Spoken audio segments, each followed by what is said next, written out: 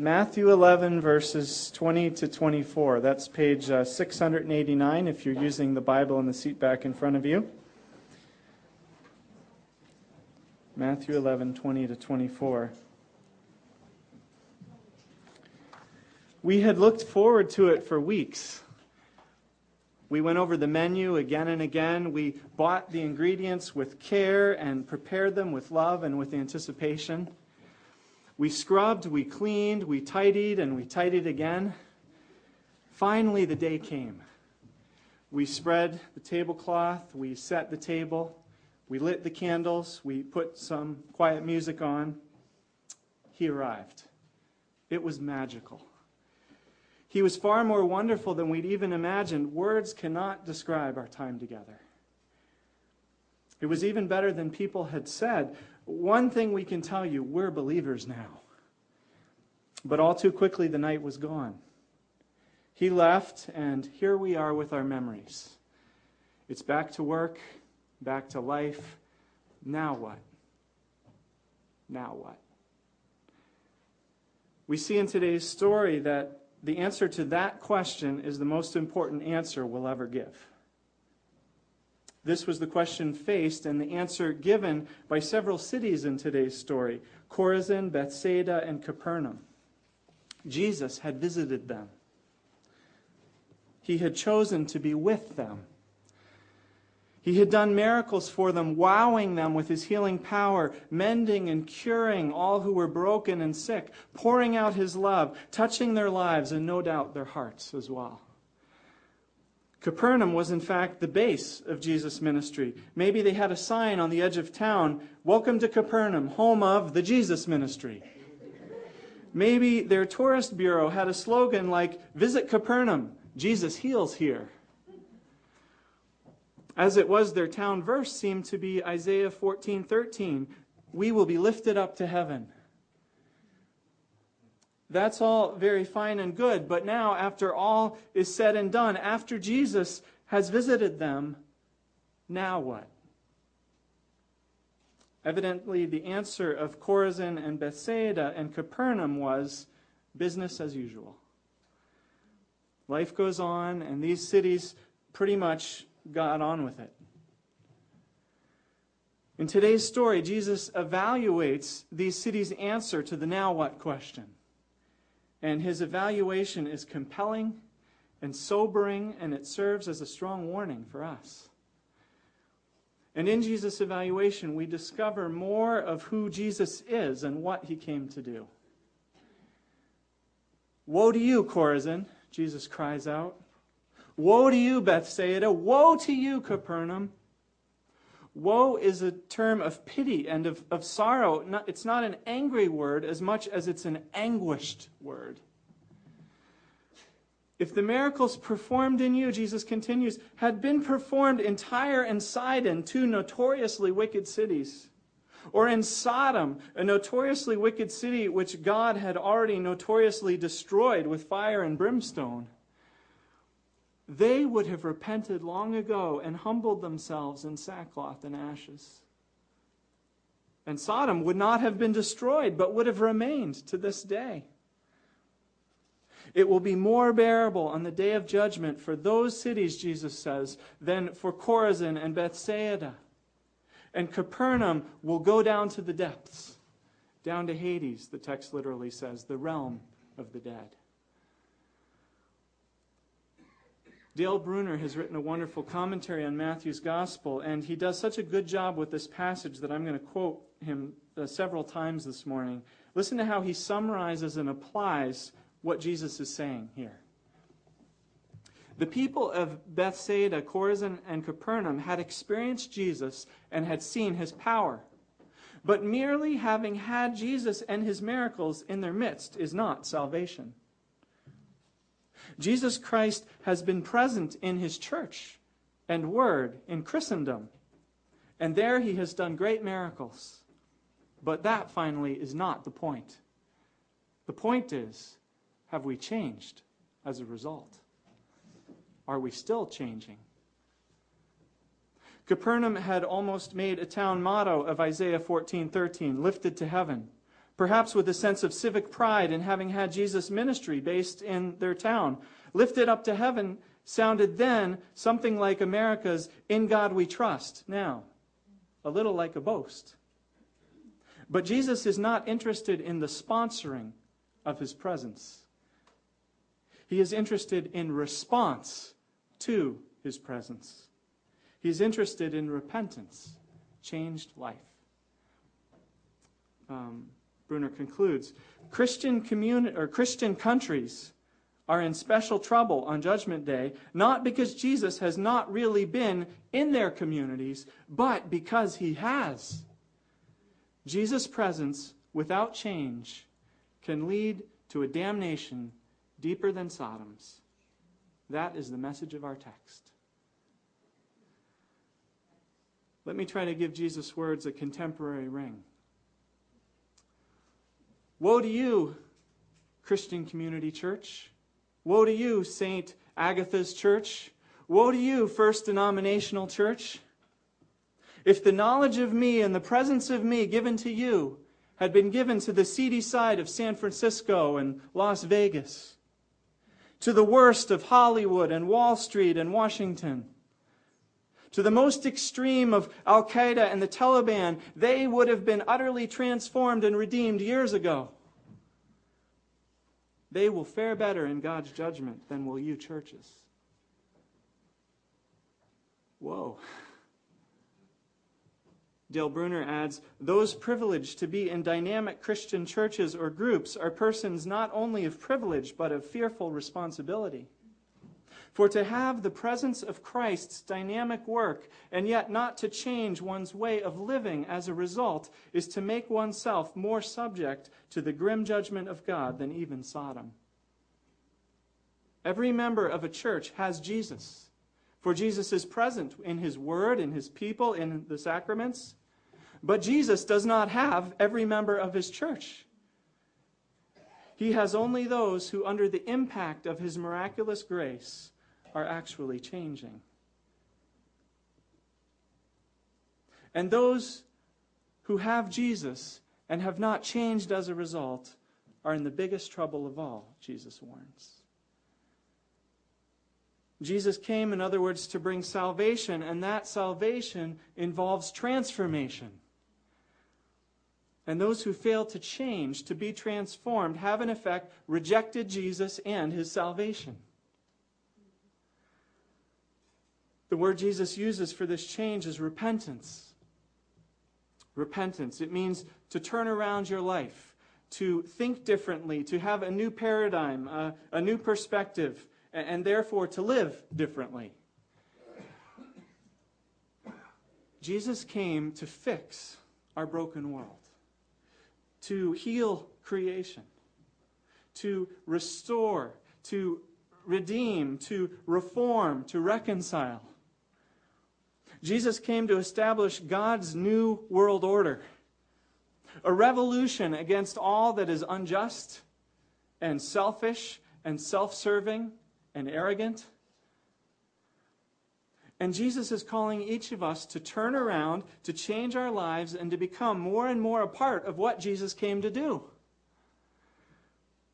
And this isn't just a decision we make once. It's a decision we make again and again, day after day, constantly retuning our lives to the true north of Jesus' kingdom work. And when we welcome Jesus and we enjoy his blessings and we say that we believe in him, but we don't change and keep changing, Jesus warns us that we're in effect rejecting him. And therefore, only the harshest judgment awaits. That's clearly what Jesus' warning is in today's story. It reminds me of another story that Christian writer and commentator Warren Wiersbe tells about a town years ago when a horse bolted and ran away with a wagon carrying a little boy. And seeing the child in danger, a young man risked his life to catch the horse and stop the wagon. The child who was saved, unfortunately, grew up to become a lawless man. And one day he stood before a judge to be sentenced for a serious crime. The prisoner recognized, though, that the judge was the man who years before had saved his life. He had a moment of hope, and he pled for mercy on the basis of that incident, reminding the judge that he was the boy whose life he'd saved. But the words from the bench silenced his plea. Young man, then I was your Savior. Today I am your judge, and I must sentence you to be hanged. That, in effect, is Jesus' anguished warning of what lies ahead for these cities on whom he had poured out his miracles. And through this text, it's his warning to any of us as well who have enjoyed having Jesus around, but have not allowed that experience to change our lives. It holds true for individuals. It holds true for churches and cities and countries. Well, this sobering story with its sobering message teaches us at least 5 things about Jesus. And let's take a look at them. First, we learn in the story that Jesus is the issue. Jesus is the issue. Tyre, first of all, Chorazin and Bethsaida and Capernaum, and then Tyre, Sidon, and Sodom will be judged based on what they did with Jesus. Jesus is the issue. As we saw last week in verse 27, God the Father has put all things into Jesus' hands. That's in verse 27 of chapter 11. Only Jesus knows God the Father. And so Jesus alone can make him known. Jesus is the only authorized dealer, you might say, of genuine God relationships. Jesus alone is the one sent from God to save and to restore a broken world. God has declared Jesus to be this earth's rightful king. And Jesus is, or God is bit by bit, putting all things under Jesus' healing and restoring authority.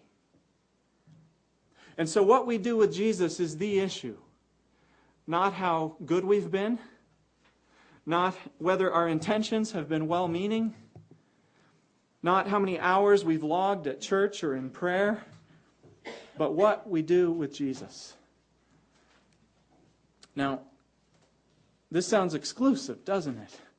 It is exclusive, but it's not my idea, and it's not the church's idea. It's what Jesus himself claimed. And if Jesus is right, why shouldn't God work this way? If God was willing to send his own Son to perfectly express God's love, to perfectly reveal what God is like, to perfectly carry out God's restoration plan, and if Jesus offers himself to everyone who wants to come to him, as we saw that last week that he does, then why would we blame God for not giving us an option B or C or D? Who are we to say that option A isn't good enough? God has given us his Son, invited us to embrace Jesus. And so what we do with Jesus is the issue. Second, Jesus wants and expects us to change. He came so that we would change, so that this whole world would change. The world was going on its merry way with its wars, its oppression, its meanness, broken relationships, wasted lives, alienation from God and from one another and from ourselves. And Jesus has come to turn the tide, to set us on a new course, to forge for us a new future. And Jesus calls each of us to believe in him, to put our trust in him, and to turn our lives into line with that new course. He calls it repentance. Jesus expects us to change as we believe in him, as we trust him, as we follow him. We're to get in step with what he's doing. Jesus calls us to change how we treat other people. He calls us to change what we do with our money. He calls us to change how we see the world and what we believe. He calls us to change where we find our satisfaction and our delight. It's huge. It's such a big, all-encompassing transformation that it can't happen all at once. which is why we have to keep changing. Is there anyone here who's arrived? No, not yet. Third, Jesus is not only our Savior, He's our judge as well. Last week we heard Jesus' wonderful, compassionate, tender invitation to everyone to come to Him, to find an easy yoke and a light burden. I've been carrying my reminder of that easy yoke around in my pocket all week and pulling it out when I needed to remember. It was a wonderful invitation that Jesus gives us, isn't it? The change Jesus calls us to is a good change. It brings healing. It makes us whole. It brings peace and contentment and freedom. Jesus is a Savior who's humble and meek. He calls us because He loves us. He wants to give us what's good. He wants to draw us close and to console us. And Jesus is also a judge. Not a mean, cruel, cold-hearted judge. Jesus is distraught about the path that Capernaum and the other cities are headed down. His cry of woe is like the cry of a mother warning her children not to run out into a busy street.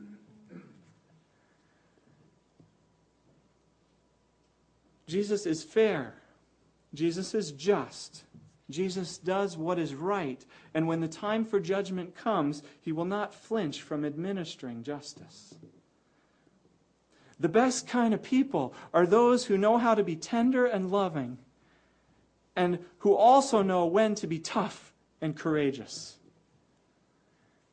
I remember one time a friend of mine was standing in line at a fast food place, and the employee taking the orders was being really nasty and condescending to two minorities who were trying to order.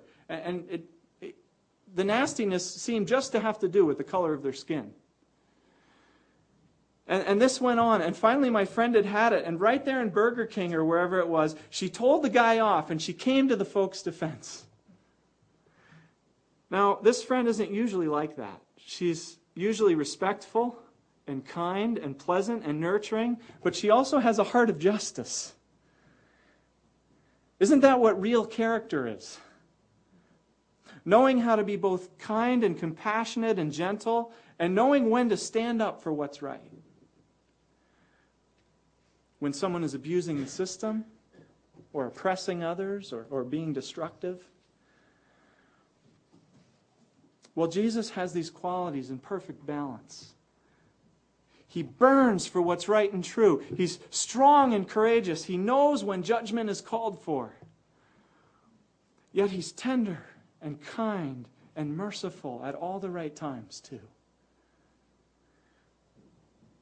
Don't we long to be led by leaders like that?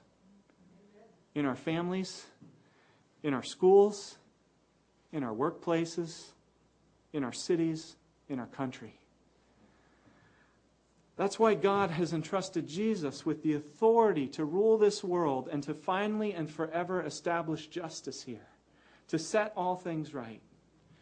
And so Jesus is both Savior and judge. Fourth, we learn that Jesus is judge of everyone. First for Christians, then also for everyone else. The Apostle Peter warns us in his letter, 1 Peter, that judgment begins with the household of God. Chapter 4, verse 17. Judgment begins with the household of God. It's the towns where Jesus had lived and ministered, who knew Him best, that Jesus warns are facing judgment first, right? To quote Bruner again, interestingly, we have no record of Jesus preaching judgment to pagans. Jesus' words of severe warning and His frequent references to hell are all reserved for the privileged, for the old and new people of God, for the people who thought they were in. Bruner continues, judgment is a message for spiritual people, for Christians who smile and wink when they hear what Jesus says, for comfortable Christians, in a word, for unreal Christians. You know, I can't help but think of the TV preachers who, as soon as a disaster happens to someone else, they get on the TV and they pronounce that it's God's judgment on those godless people. Maybe we Christians should all be more concerned about where we stand with Jesus. Forget about what God, or whether God is judging Haiti or wherever. What are we churches doing with the fact that Jesus has made himself known to us? Are we still changing? Is Jesus, or because Jesus is our judge, first and foremost. He's also, though, the judge of the whole world, of pagan, godless places like Tyre and Sidon and Sodom, of people who have never seen a Bible and have never heard the name Jesus. And this leads to our fifth and final lesson about Jesus from this story, and that is that his judgment is always fair and appropriate. Jesus judges each person, each city, each nation, based on what they did with the light they were given. And specifically on what they did with the knowledge of Jesus that was available to them.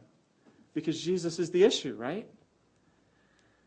That's why cities like Capernaum and countries like America and churches like CBC are judged most strictly. Jesus has been here. We have been given so much, and so much is expected of us. That's what Jesus says in Luke 12:48, isn't it? For everyone who has been given much, or from everyone who has been given much, much will be demanded. This is a very simple point to grasp. My daughter Sarah is in first grade, my son Josiah is in fourth grade, and my wife Ann homeschools both of them. If Ann takes them to the zoo one day, and then when they get back she gives them a free writing assignment to describe what they saw at the zoo, when she evaluates their assignments, Ann expects more from Josiah, the fourth grader, than she does from Sarah, the first grader. Better spelling, longer sentences, greater vocabulary. Because when we judge, we expect those with the greater education to do better than those with less education, right? Each person is responsible to do their best with what they've been given. Jesus had given Chorazin and Bethsaida and Capernaum and you and me an Ivy League education about himself, about his works, about his ways. He expects us to be transformed as a result, to earn high honors in the transformation department. Sodom and Tyre and Sidon, on the other hand, had received very little education, spiritually speaking. And Jesus takes that into account when he judges them. He looks at the light that they've been given, and he holds them accountable for what they did with that.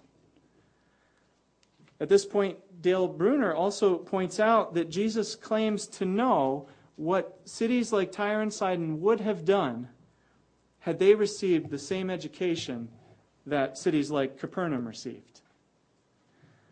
Bruner makes the interesting suggestion that Jesus may judge those who had no chance to know him based on what he knows they would have done had they had such a chance. It's an interesting suggestion, and it seems to flow out of this passage. Regardless, though, Jesus concludes that these godless cities will actually fare better in the judgment than those religious cities to whom God came, or whom Jesus came, who didn't change. Does this mean that in the end cities like Sodom will be saved? Well, Jesus doesn't say that. And in the end, it's not really our business. It's between them and Jesus. What we do learn, though, is that just as some will get greater rewards in God's kingdom than others, so some will face greater punishment than others. Jesus says this in Luke 12:47-48. The servant who knows the master's will and does not get ready and does not do what the master wants will be beaten with many blows. But the one who does not know and does the things deserving punishment will be beaten with few blows. Okay, let's recap what we've learned about Jesus. First, Jesus is the issue, sent by God for the salvation and transformation of the whole world. Second, Jesus wants and expects us to change, to be transformed ourselves. Third, Jesus is not only our Savior, but our judge as well. Fourth, Jesus is the judge of everyone. First, for Christians, and then also for the whole world. And fifth, Jesus' judgment is both fair and appropriate. We're each responsible for what we do with the knowledge of Jesus we have available to us. So what's the message that we need to hear from this passage? We who sit and hear Jesus preached every week, who own multiple Bibles, who can enjoy fellowship with many other Christians. Dale Bruner says about us, the fact is that most of us are a mix of repentance and unrepentance. A part of every Christian heart is not serious. Therefore, we need both Jesus' warm, loving invitation from last Sunday, and we need his stern warning from this Sunday. Jesus has been here. Jesus has and does visit us, welcoming us, inviting us, loving us. He's here to make all things new, healing, restoring, redeeming, making all things good and beautiful, step by step. Now what? Now what? Will we trust him and follow him and keep changing? Or will we go on with business as usual on Monday morning? How we answer that question is the most important decision we will ever make, now or forever. Let's pray.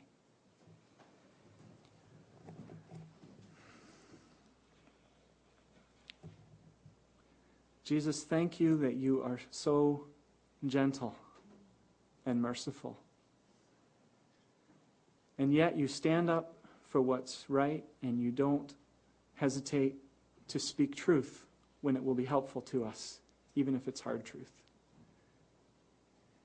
We ask that you'd give us open hearts and open ears to hear your hard truth this morning, and that your warning will turn us back to your gentle invitation, that we will take up your yoke and your light burden, and that step by step you will continue your work of transforming us and making us into the people who will one day, when we stand before you, hear, "Well done, my good and faithful servant. You have been faithful in few things. I will put you in charge of many." Amen. Well, here's the challenge for this Sunday. We don't change alone. What Jesus is doing in this world and in us is countercultural. And any sociologist will tell you that any countercultural movement in society never sustains itself for long unless those involved form communities with one another, so that like-minded people can keep one another's fires lit, so to speak. That's the second part of our mission statement, right? Knowing God, growing together, showing Christ.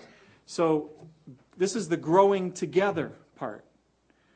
And my challenge is for each of us to find a few other Christians who want to follow Jesus and who want to change and keep changing, and to meet together regularly to help one another to change, if you're not doing that already with a group of people.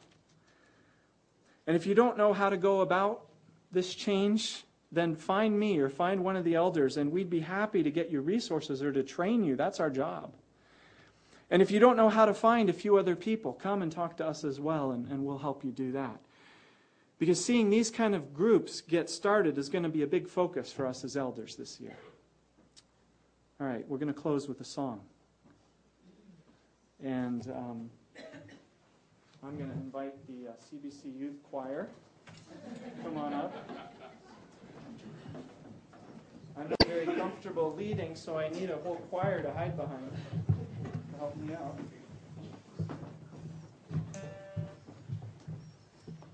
And if someone could pull the music out of the last page of that Bible and hand it over here, I'll know what to play. Thanks, Emma. This may be a new song for some of you, so join in as soon as you're comfortable with it.